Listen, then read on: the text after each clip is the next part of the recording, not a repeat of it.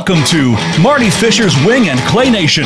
In this program, Marty discusses waterfowl and upland bird hunting, as well as the clay target shooting sports, with some of the top industry leaders and shooting pros from around the world. If you're just starting out or you've been hunting and shooting for years, we'll have wing and clay target news and information that you can use. Now, here is your host, Marty Fisher. And welcome to another, what I know is going to be an informative and exciting episode of Wing and Clay Nation Radio. I have got a remarkable guest that's going to be joining me here in just a little bit. Gentleman by the name of Phillip Crowe. Phillip Crowe is he's a wildlife artist, but I can promise you Phillip Crowe is a lot more than just a wildlife artist. Make no mistake about that. When we get into this thing, you know, Phillip's done a lot of work over the years, and just for Ducks Unlimited alone, for instance, his wildlife art has raised more than $330 million for that organization. So, but not only is this guy a remarkable artist, he is also an avid hunter, and a very good one. And at the same time, he's quite a conservationist. So we're going to have a lot of great stories coming up that Phillip and I have been talking about earlier today, and I think you'll really enjoy it. Before we get cranked up with our Wing and Clay news, let me remind everybody, the first segment of Wing and Clay Nation, as always, is brought to you by my good friends over at the Crushable Vault. You know, for most of my adult life, I was a traveling hunter, still am. And for years, every time I'd put my guns in my truck, I was scared to death that some petty thief was going to break in and get their hands on them, and my great guns were going to be gone. Well, fortunately, I discovered the Crushable Vaults, a product that really put my mind at ease from the thought of having my gun stolen. Crushable Vault is a product that looks like a piece of luggage. Make no mistake, though, it's a lot more than that. It's a product that's made here in the States. They have patents on their system. It's a cable locking system that will totally secure your firearms. I mean, you put these cables, and they're not even seen. They're unseen. You wrap those around your case, cinch it to a locking point in the back of your truck or your SUV, and your guns are going nowhere. Now, you can access them in less than 30 seconds yourself, but that petty thief can't. Products are 100% American-made. They come in 18-ounce wax cotton duck or a ballistic nylon material. So check them out. Go to crushablevault.com. Take a look around. I think you'll find something there you like. If you do, they've got a little promo box at checkout. Type my name in it, Marty, in the promo box, and you'll get an instant 10% off of your purchase. crushablevault.com. Give them a look, and I promise you'll like it. All right, what's going on? Wing and Clay news. Boy, there's a good bit going on, actually. One thing that's really important, and it's we do this every year in this country, and it's getting more and more and more important as the years go on, and all the anti-gun and anti-hunting and anti-everything is flashing around out there on the media. But this weekend, September 28th, is National Hunting and Fishing Day. That's something that the President Trump, as all presidents have continued to name a National Hunting Fishing Day. September 28th is that day here, this particular month. Now, got a couple of guys that are pretty well recognized guys that are the honorary chair people. This year, Chris Jansen, who was actually the youngest guy ever inducted into the Upland Hall of Fame, and an old boy that went to college where I did, Luke Bryan, went to Georgia Southern University, graduated from there, and went to college with my stepson, who was playing football there at the time. But Chris and Luke are the honorable chair people this particular year. Now, there are events going on all over the country. Every state, lots of places. Bass Pro has events. Cabela's has events, various places like that. Best way to find out, check them out, NHF, like National Hunting Fishing, nhfday.org. wingshooting.org. If you go there and click on events, boy, I mean, every state pops up, plus some other things, and you can click on that and find something to do. I'll tell you what I'm going to be doing. I'm going to be taking my grandson to Bass Pro to get his hunter safety certification. He's in the class on this weekend. He's 9 years old. He's excited, and I have no doubt that he is going to be next in line to have his hunter education certificate, and I'm going to be very, very proud of him. In the clay target world, some things going on. Actually, this week, the Mini World and the World Skeet Championships are heading the docket, if you will, for clays. September 25th to October the 4th, out at the National Gun Club in San Antonio. That's going to be a huge event, and we'll have some information about that. When the time comes, when we get some winners and things of that nature, we'll let everybody know. Also, coming up here in the near future, the Ducks Unlimited is having their first ever Eastern Continental shoot at Johnny Morris's place over in Branson, Missouri. At the Sporting Clays facility that they built over there. That's October 10th through the 13th. You can go to du.org and get information on that. The Sporting Clays, a couple of state shoots going on right now. Tennessee State is underway at the Cross Creek Clays up in Palmyra, Tennessee. Really, really a nice place. And the Colorado State is ongoing this weekend also at Long Meadow Game Resort and Event Center. The next big regional shoot is going to be the Southeast Regional up at my good buddy Rick Hemingway's place, Backwoods Quail Club up in Georgetown, South Carolina. So, lots of things going on there. And, all of those events are going to be well attended, and we'll have some reports on how those things went. One other thing that I did want to do, the former National Sporting Clays Association Director, Brett Moyes, has actually resigned his position.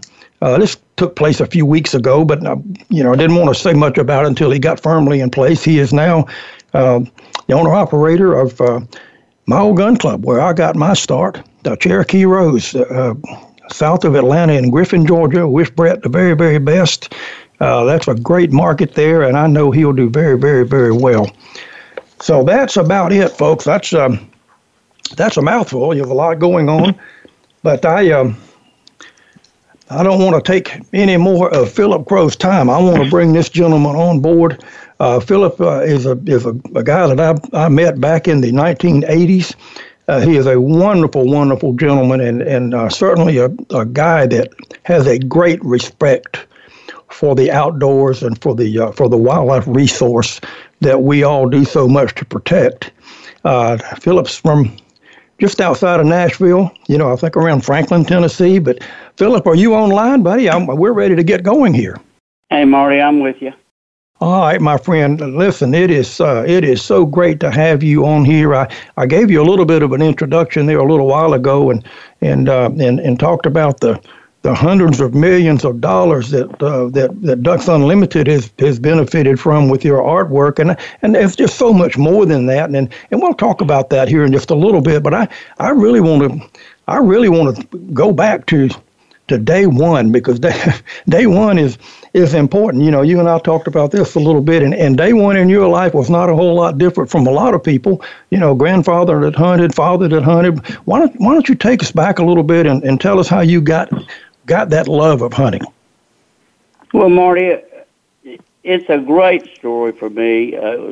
It kind of molded my life. My grandfather hunted quail in southern Illinois during the Depression. And there was no work, there was no money.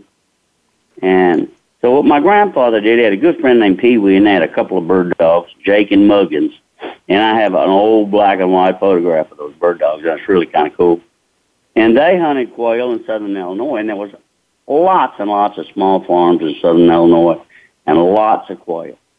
Mm-hmm. And back in those days, shells cost a nickel, and they could take a clean-dressed bird to St. Louis, which was 50 miles by train, and they would shoot quail all week, and they would put those quail, clean those quail, and put them in a spring and keep them fresh. And they would hop they would hop the freight when the train came from into St. Louis from Chicago, and it made that right-hand turn. They hopped the freight just like you would imagine back in the old days. They didn't have any money, and they would go into the city and sell their quail. Now, they'd get a quarter apiece for a clean quail for those restaurants, and that was a lot of money in those days.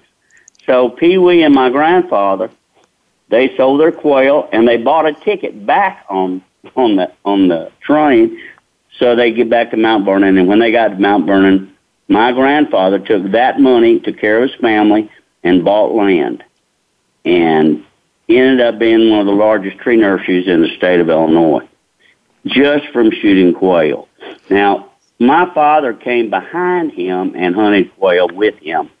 And when I turned old enough to hunt, I followed my father and my grandfather. So I came about it pretty honestly, and we chased those bird dogs forever and ever, especially when the quail was great. And that kind of molded my love for the outdoors. And I was not an artist. I didn't have any of that in me, I don't think, at the time, but I cared about the outdoors, and I cared about quail hunting, and I cared about the dogs, and that's kind of how it pushed me in the direction that I ended up in. Well, it's unique. You say, you weren't really an artist. That wasn't really something that entered your mind. But somehow, spend a little bit of time with your mom, in the evenings, I guess she stimulated something in you or found something in you, and you and hers would stay up kind of painting at night. I mean, tell me a little bit about that, because that's a unique way to get started. Well, Marty, I hate to say this. I thought I was a baseball player, and I was a pretty good baseball player. And I thought, boy, Phillip Crowe going to play baseball. But that didn't turn out very well because I got hurt. But that's neither here nor there. And my mother, I would paint at night with my mother because she liked it. And she told me as a child that I used to draw and I used to sketch. And, of course, I don't have any recollection of that. But we would paint and talk, and it was just a wonderful way to be a part of her. And it was just something that was truly enjoyable. We didn't paint wildlife. We just painted. Mm-hmm. And we had a great time, and it was a wonderful experience. And that energy and that, what she gave me, there was some solitude and some fun and some creativity that came out of that I think my mother installed in me a little bit. And it kind of pushed me in the right direction. I thought, well, boy, I think I'm just going to go off to art school since my baseball career was, so to speak, over. And that's what I did. I went to Ringling School of Art and graduated from Ringling. And that's kind of how my art career started. I didn't really paint much. I was more of a graphic designer. I first started with Ted Turner in Atlanta. I did design billboards for Coca-Cola and for Sprite, and worked for Ted for about 2 years, and came to Nashville, did my advertising thing, opened my own studio, had a great career there, made plenty of money, and life was great. But I started falling in love with hunting because I had a little more time to go hunting. Mm-hmm. And with Labradors and dogs, it all just kind of came on me at once, and it was a great thing to happen to me. Well, without question, and of course, you were living around Nashville, and I've spent enough time in Nashville to know that the duck hunting there is not the greatest in the world. You've got to travel a little bit, and you can head west and find some pretty good spots to do that. And I know I've spent a bunch of time in eastern and southeastern Arkansas, and I think you spent some time there too. I think you had a kind of a favorite honey hole over there around Augusta. Well, that's up in kind of almost not really northeast, but not too far from northeast. Tell me about your spot. I mean, that's because that's got to be a good story, because if you're sleeping in the truck, I want to hear about that. Well, when I get through on Friday from my advertising work, which is crazy, it was driving me crazy. It was great, but it was driving me crazy. I didn't have any time. to myself. So what I do is I jump in my little Blazer, and I had a little lab. It was a pretty nice dog. And he and I would head to the Black Swamp, which is in Arkansas, up on the other side of the cache. And we'd spend the night at the ramp. And there really wasn't a ramp. It was just kind of a cut in the timber, and you drove down there and you put your boat in. Mm-hmm. And that's what we did. And we would go on Friday. We'd get there Friday night, spend the night. We'd be the first ones in the river in the morning. I think I was one of the first few people to ever run a Q-beam down the water. Down the Cache River. And I learned to duck hunt in the cache and the Black Swamp because it's just part of it. And that really gave me a foundation about the outdoors and about what ducks do and about waterfowl. And I spent, 5 or 6 years in there learning to duck call, learning to pick up ducks, learning about the river patterns, learning about high water, low water, learn about what ducks like and what ducks don't like. And I took that little boat of mine and traveled up and down the river all the way through private ground down into potlatch timber. Mm-hmm. And when the river would get out, it'd get out into those fields, and me and my dog would hunt the edge of those fields where those mallards would come in. I mean, it was just an education for me, and it was something that I truly loved, and it kind of was the foundation for me to just not only learn about ducks, but to learn about their habits and the habitat and how important it was to have habitat. And that was back when they were trying to save the cache. Mm-hmm. And all of that kind of felt good, Marty, to me. I mean, I think saving and the conservation feeling and all that kind of came to me because I kind of thought I had the whole world by myself out there. And there was times I was in the cache that I was really the only guy in there, because, I was there during the week, too, from time to time, and how I had that opportunity. But most of the time, it was a weekend thing, and then after I hunted Sunday morning, I loaded up me and the dog and the ducks, and off we'd head back to Nashville, and I'd go back to work. So and back to work was never fun. Make no mistake about that, because you almost had to get ready to turn around and come back again. Hey, Philip, we're up on a break here real quick. Let me take that break. When we come back, we're going to talk a little bit about how you got launched into actually being a wildlife artist as it ties into your hunting and shooting and all of those types of things. Folks, stay tuned. Phillip Crowe and I will be back right after these messages.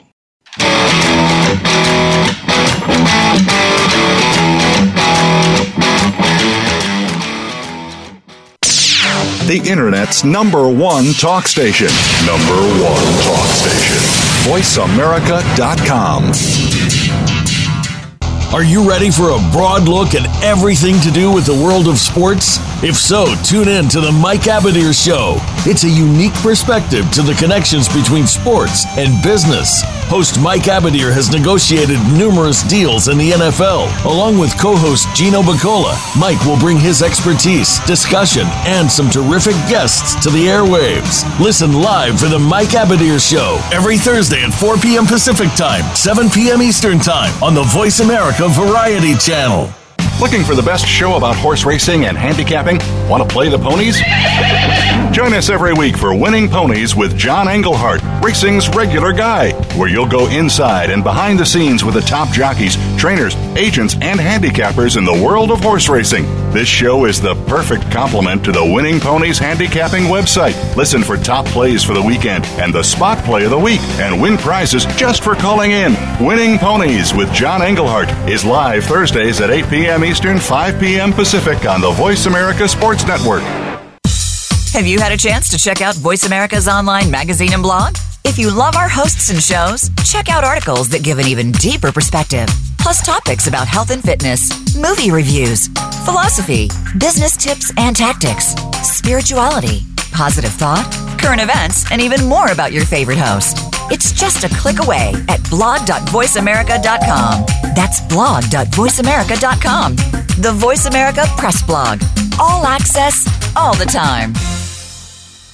Ask the experts. Call toll-free right now, 1-866-472-5787. And ask our All-Star team to answer your question. That's 1-866-472-5787. Thank you for calling. VoiceAmerica.com.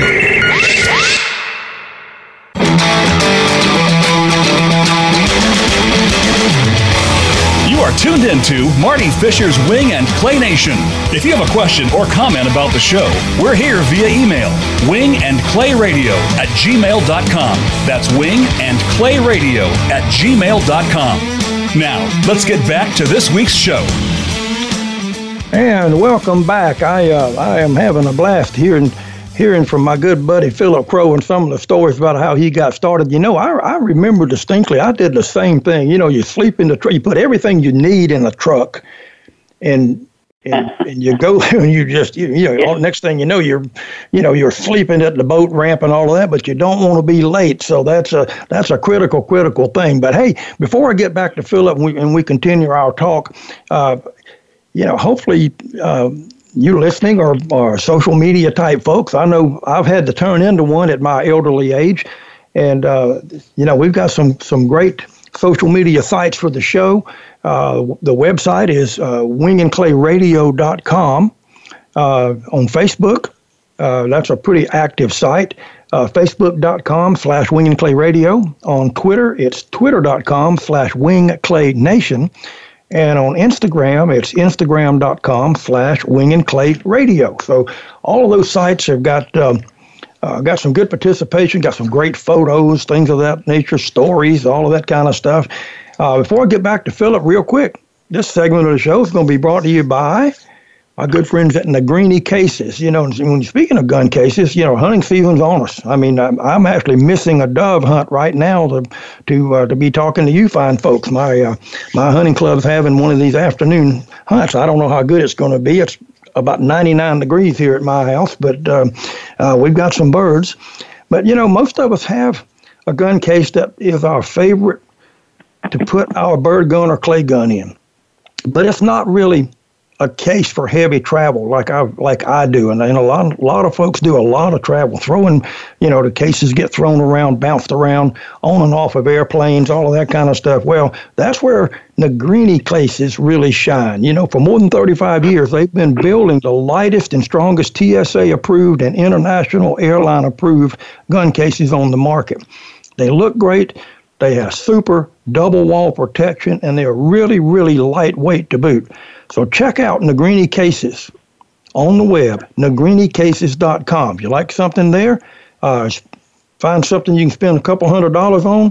They've got a little promo box. You put my name in it, Marty, and they will ship you a Negrini waterproof shot shell case that I promise you is really nice, and they'll pay for the shipping. So go over and check them out, negrinicases.com. Now, let me get back to Phillip because, we're talking a little bit about, like I say, sleeping in the truck and getting into hunting and really learning to hunt. That's a fun part about doing it by yourself sometimes, because you're going to succeed or fail on your own. I mean, you don't have anybody that you can elbow if they make a wrong call or something like that. And you learn a lot because you tend to be a lot more patient. When you're not having to depend on somebody else. And, you talked about your dog Bear, and I can't get beyond our initial conversation without at least talking about Bear a little bit. I was a field trial guy. I had a chocolate dog that I spent a whole bunch of money on trying to make him a great dog, like so many do. But Bear turned out to be a great dog. Phillip, talk a little bit about him, and then we'll go talk about something else. But Bear was a really, really nice lad. Well, I appreciate that, and I think he was nationally recognized because of his abilities and because of the field trials that we won, the doubleheaders he won, the nationals and national amateurs that we ran in. I got him as a 6.5-week-old puppy, and I just wanted a hunting dog, and he turned out to be much, much more than that. He could find him anywhere. He loved it. It was his life, and I don't think I ever went anywhere he didn't go. He slept under my feet when I painted. He went hunting when he got in the car. He just lived with me till he was 10.5 years old. We had more fun on the road, met more nice people, and I learned and enjoyed the field trial game, which is a total different game than I was ever used to or exposed to, because my life was all about bird dogs.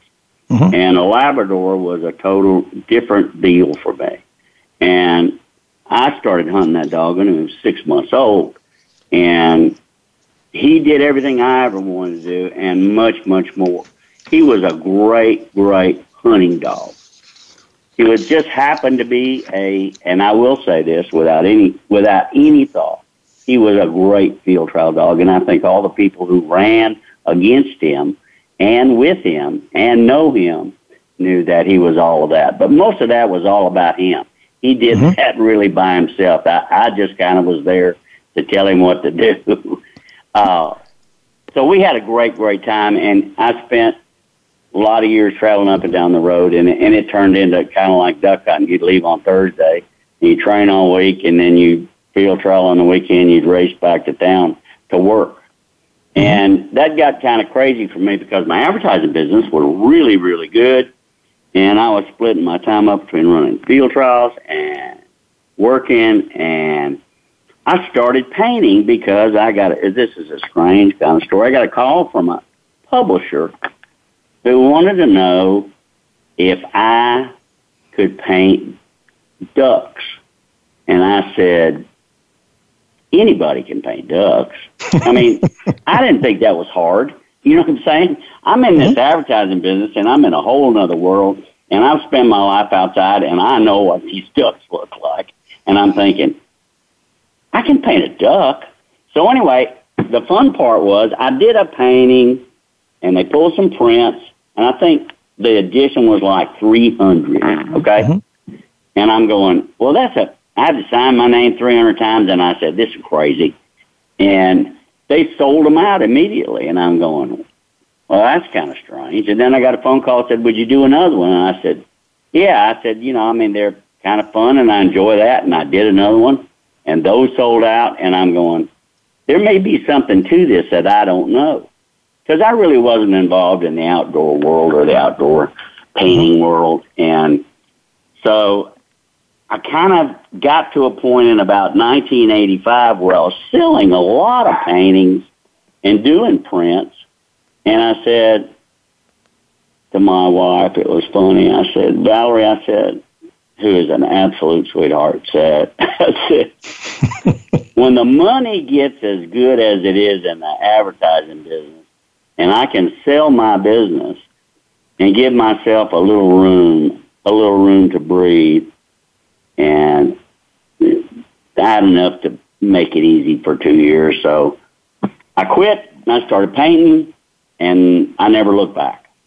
And it really started in 85 with the blessing of my sweet wife, and I finished a painting 3 days ago.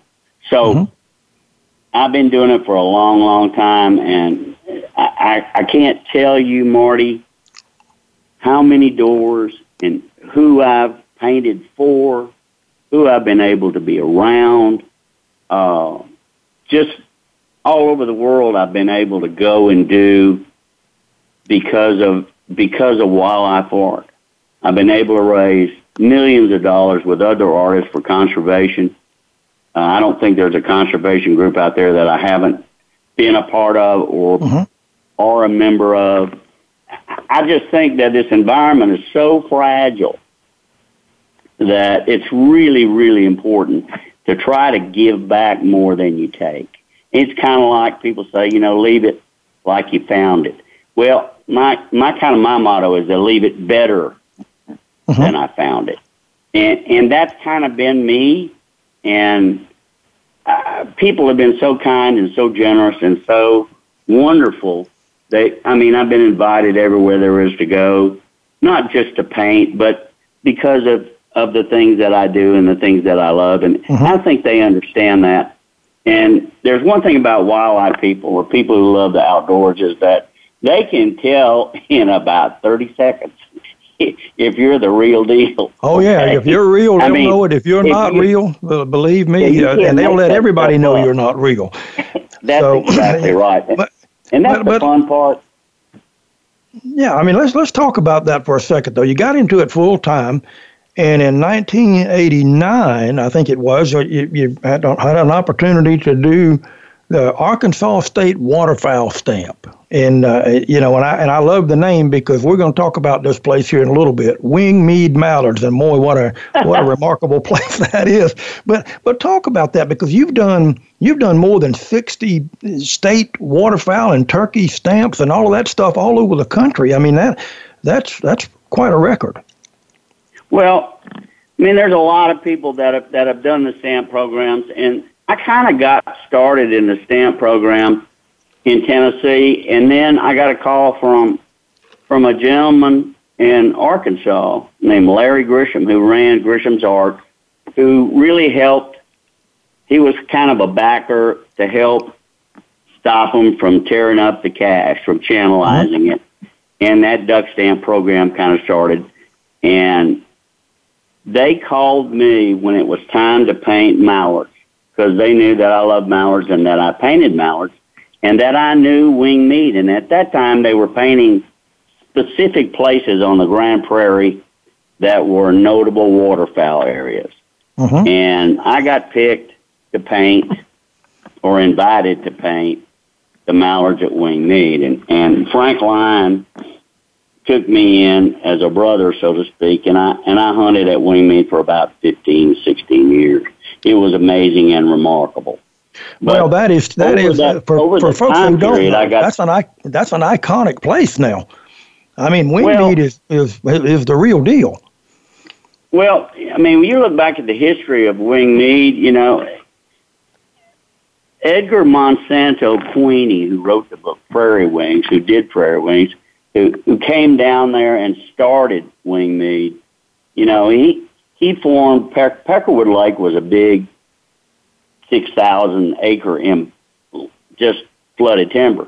He flooded it, built a dam and a dike, and it ended up they leaving the water on there too long, killed all the trees, and made that 7,000 acre lake, or 6,000 acre, whatever it is, give or take. And wingmead became the mallard capital of the world down in there, besides Claypools. And Claypools was famous because it was very famous, was made by the people in the news, and I think in 1952. And that was a stamp print that I found, went up to Claypools and took those photographs, hunted at Claypools, and then I also did a stamp print painting for Arkansas from Claypools. I did Rifle and Rice, which is, if you're on that highway into Stuttgart, if you don't see Rifle and Rice, you got your eyes closed. And sure. Then another famous place, which was the famous Winchester place, which is Greenbrier, which was originally owned by John Olin, who owned King Buck, and King Buck is on the stamp, the only Labrador ever on the history of a federal duck stamp. I mean, there's so much heritage for waterfowl hunting in Arkansas that I have been so fortunate and lucky to be able to be a part of all of those places and hunt and paint and just meet wonderful, good people who care about the outdoors, who care about the environment, who care about the trees, who care about the land and continuing to keep the land. People like Bobby Martin, people like the Wilsons, people like Whit Stevens. I mean, those people care about more than killing a duck. I mean, we all kill a lot of ducks. We all kill our limit ducks. And in the days when we all started, it was all about a limit. But as time goes on and as we mature as people, we realize that it's not the limit. It's the guy you stood beside in the blind or in the pit or in the timber. That guy is the guy who is part of your life and part of your life story. And I've been so blessed to be able to hunt with some amazing people, just good people, and who hunt for the right reasons. It's not, as like I say, I go back, and I know it sounds like a broken record, but it's not about killing. I mean, all of us can kill. It's about the enjoyment, taking care of the game, taking care of the environment, showing people how to hunt, teaching people how to blow a duck call, teaching people how to put decoys out, working with them and working with kids and taking these kids on these youth hunts. And it's just been a remarkable, fun time for me. And my art has opened those doors. And those doors, I've tried to be a good steward of the environment and of the outdoors all my time in the outdoors. So I don't think there's many people that can look back at me and say that I didn't do my part. And I'm proud of that. And I think my grandfather would be so proud of me. And I know my father was. And I never killed a single duck with either one of them. But I have their old Model 12s. I have all of their old guns, their A5s. I still have them today. And I look at them with just fond memories. I don't shoot them. I won't shoot them. But it's just little treasures that mean things to me over all this time. Well, and those things do matter. And, you know, when you're, Philip, when you're talking about it's not the limit, you know what? Think about this. All of the artwork that you have done, all of those beautiful memories that you have captured, not anything in any of those about a limit. It's all about the experience and what is in your mind. You know, what's in your mind is not a bunch of dead ducks hanging on a stick. What's in your mind is the beauty of the place. And that's what you're able to capture. You capture the essence of the hunt, not the result of the hunt. And I'm all for you, buddy. Well, Marty, that's great. And I think I go back to something a guy told me years and years ago. He said, Philip, he said, you are never going to be able to paint people's dreams. And I kind of thought about that a minute. And, you know, what you perceive and what I perceive are two different things. You see a photograph differently than I see it. Mm-hmm. So it has been my intent over all these years to get, because of all the commission work that I've done, is that I want my friend or client or whatever to be involved. And the way I get you involved is I let you be a part of the whole program. So historically, I'll go to, let's just take Greenbrier for it. They wanted to paint all their favorite duck holes. So I went over there and I photographed all the favorite duck holes in the fall when the birds are right and when the colors were right. And let's take a hole that they love to hunt. It's called Hot Dam, which is a great big hole. And I went in there and I photographed that hole, and then I did the drawing. I do a complete drawing where there's no question about what I want, including the birds, the background, the water, the whole 9 yards. Then I let them look at that, and they go, you know, I love it with more birds or less birds, or I like the birds coming on this wind or that wind. And so they become a part of the painting. Mm-hmm. And well, and it's what's it. Once they get that, once they see that drawing, they go, oh man, I love that, and then I go to paint. And the great thing about this is that I would photograph as I go along, send photographs. Back in the day when you had to send, 35 millimeter slides, it was a different story. Sure. Now you email them in 5 seconds. But that way we would build a painting so that at the end result was that they knew exactly what they wanted. And they had a finger and a hand in it, and it became important to them. And I did paint their memories. Didn't paint their dreams, but I painted their memories. Well, and the memory is what's real. Hey, Philip, we're up on our last break. We're going to take that real quick. When we come back, we're going to talk a little bit about some stuff that you're doing with the kids and things along those lines. We're going to talk a little bit too about some of the known celebrity type guys you've hunted with. You've got some pretty good names floating around out there. And folks need to understand they're just regular guys too. Hey, guys, stay tuned. Phillip Crowe and I will be right back after these messages.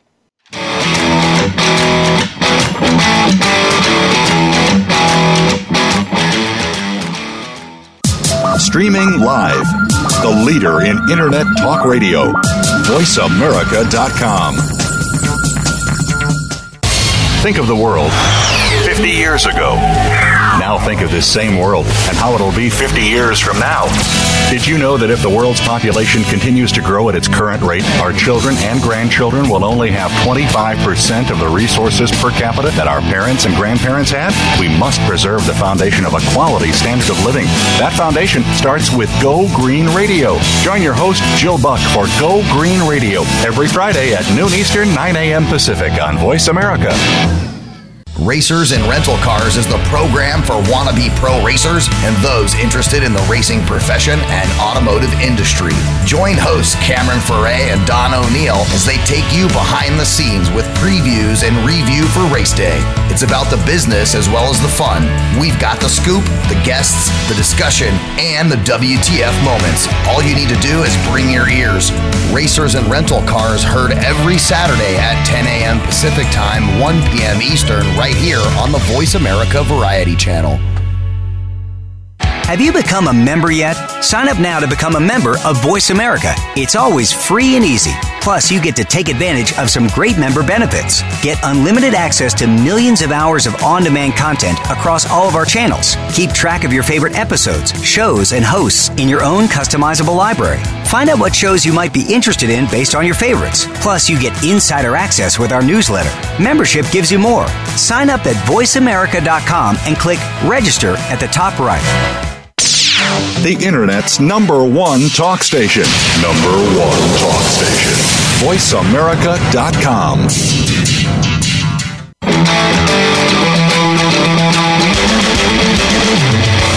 You are tuned into Marty Fisher's Wing and Clay Nation. If you have a question or comment about the show, we're here via email, wingandclayradio@gmail.com. That's wingandclayradio@gmail.com. Now, let's get back to this week's show.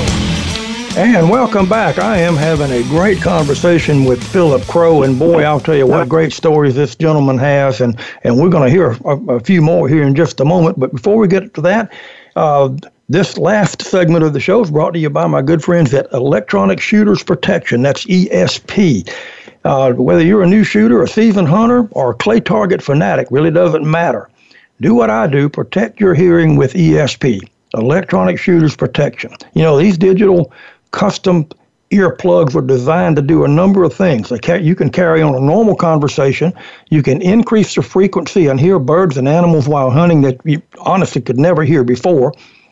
And anything over 90 decibels, it just mutes it down to protect your hearing. So, you know, I've been using these products for more than 20 years, and I encourage you to give them a look because I'm telling you something, they are the ticket. Check out Electronic Shooters Protection at espamerica.com. I use the stealth model, and it is great.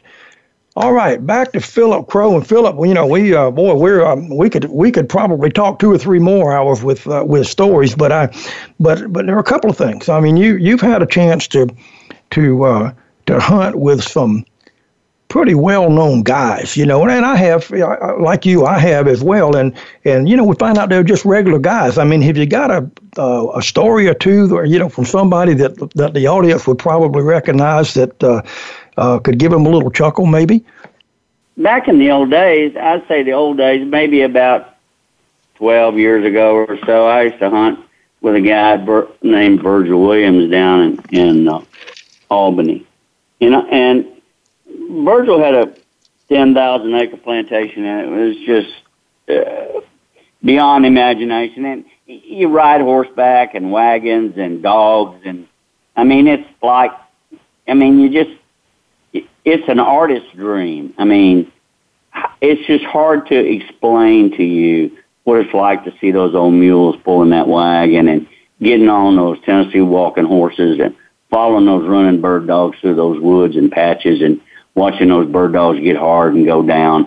And I was down with Virgil one day, and John Shearholtz from the Braves, who was running the Braves at the time, and Norman Schwarzkopf were going to come up and bird hunt for 3 days. And I thought, oh, man, what a treat.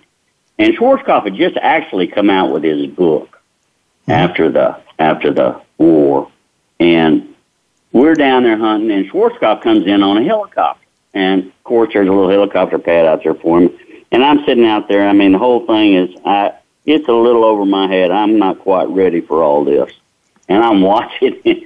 And Schwarzkopf steps off the plane, and anybody that said he wasn't a general, he is the general, okay? Mm-hmm. He kind of runs the show. Nicest man on the planet ever was, if you spend any time with him at that time. And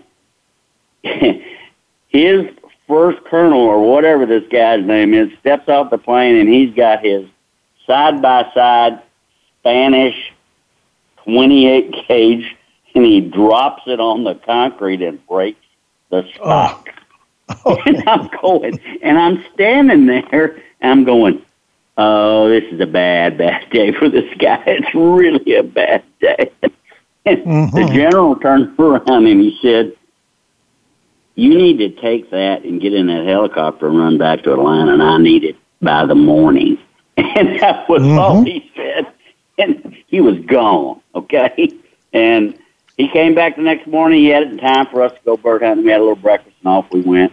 We had a great day at field. I think it's hard for me to believe that, Schwarzkopf ran a school down in Tampa with sporting clays, and he always had an event down there, and I always sent work down there for his auctions to have fun and to make a little money for his efforts. And I never will forget this. We're riding along, and, the dog's going point, da-da-da, and I look over there at Schwarzkopf, and I nodded, and when I nodded, he's off his horse and on the move. And we got up 22 coveys of birds. I mean, I remember it like it was yesterday.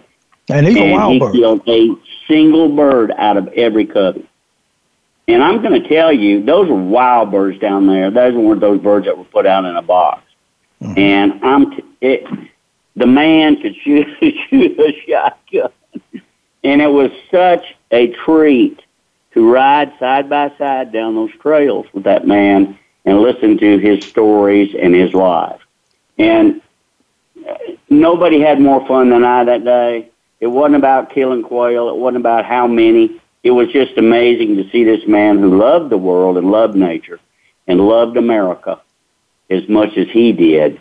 And he just was everything that everybody said about this man. He was just the pride of America. And I was so lucky to be able to sit and hunt with him and spend time with Shearholtz. And it just was a little part of my life that feels good. Well, and it's something that sticks with you. And I'm fortunate I had a chance to hunt with General Schwarzkopf as well. And, he was very much a gentleman. And, I've got stories I could tell, but, we're not doing that because I've got a few minutes left. And I really want to get into one thing. You've got a love for kids and, and youth shooting and hunting and things like that. And, you're involved in the Chick Major Foundation over in Stuttgart. Tell us a little bit about that because, I'm judging the World Duck Calling Championship this year. You've judged it a couple of times. And, but they have a little contest there that's part of that. Tell us a little bit about that involvement, Philip. Well, a few years ago, I realized, because I was doing some work for the Stuttgart Chamber of Commerce, and I was helping do posters so they could raise money for the foundation there and for Stuttgart. And they knew where the monies were going, and I just was there to help them do what they were doing. And I said something about the kids in Stuttgart. What was being done for these kids in Stuttgart? And we found out that because of Chick Majors and all the wonderful things that Chick had done, and I mean, he's an icon in Stuttgart. So a couple of us got together and started the Chick Majors Foundation. And so what I did was I did artwork. We sold prints, and all the monies, every penny, we paid for the printing. We did everything. And these kids, they didn't have to do anything. And they had a group of people who selected kids that really couldn't afford to go to college. Mm-hmm. And we raised enough money every year to send 2 kids to college. Now, that doesn't sound like a lot, but let me tell you something. you can't buy the happiness, and you can't buy the feelings that it feels good in your heart to be able to do something for these poor kids who will never get out of that situation. They're good kids. They do good in school, and they study hard, but they can't afford it. So what we did was we started this foundation, and we raised money so these kids could go to college. Now, I know there's a lot of big money in Arkansas that give big scholarship money, and that's a wonderful, wonderful deal. Franklin is one of them. But that was my small part. It is my small part. It's something I'm always proud of. And we're still sending kids to college today. And that it just makes your heart beat. That's all. That's what it's all about. Is saving these kids. And one of the things I don't know, a lot of people may not know this. They actually have a Chick and Sophie Major Memorial Duck Calling Contest as part of the Wings Over the Prairie Festival, and that particular contest is only open to high school seniors. So that's kind of unique in its own way. Well, I to go back to that, I think that everybody that walks through this earth needs a hand from somebody, and we all are thankful and are lucky. None of us got today where we are by ourselves.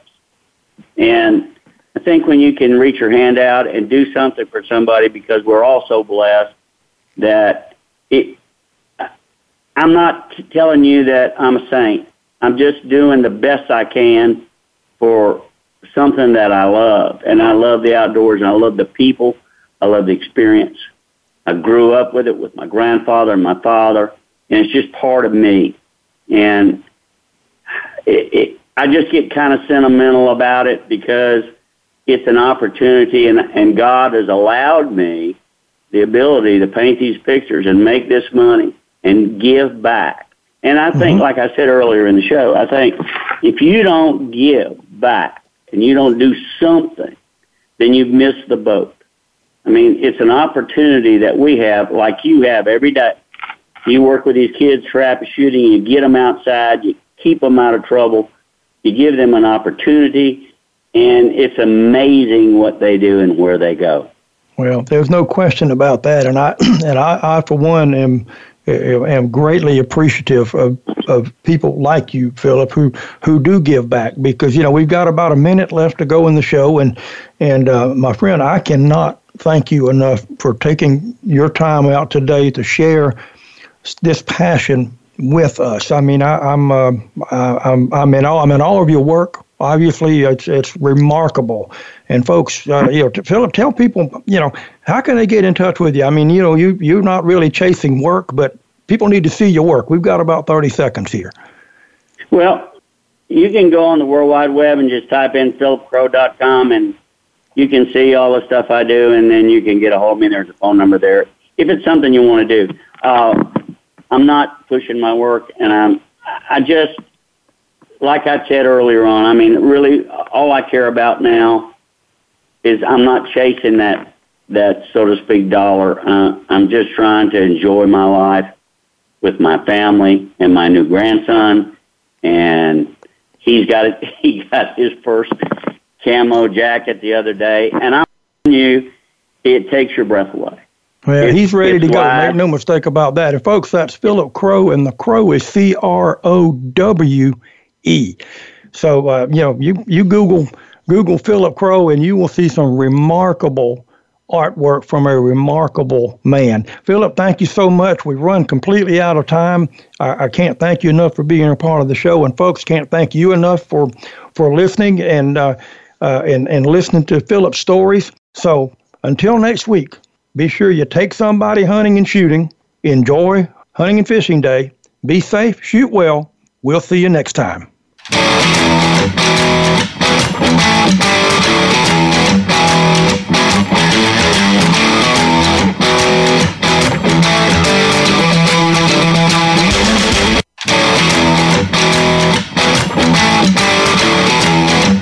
Thank you for listening to Marty Fisher's Wing and Clay Nation.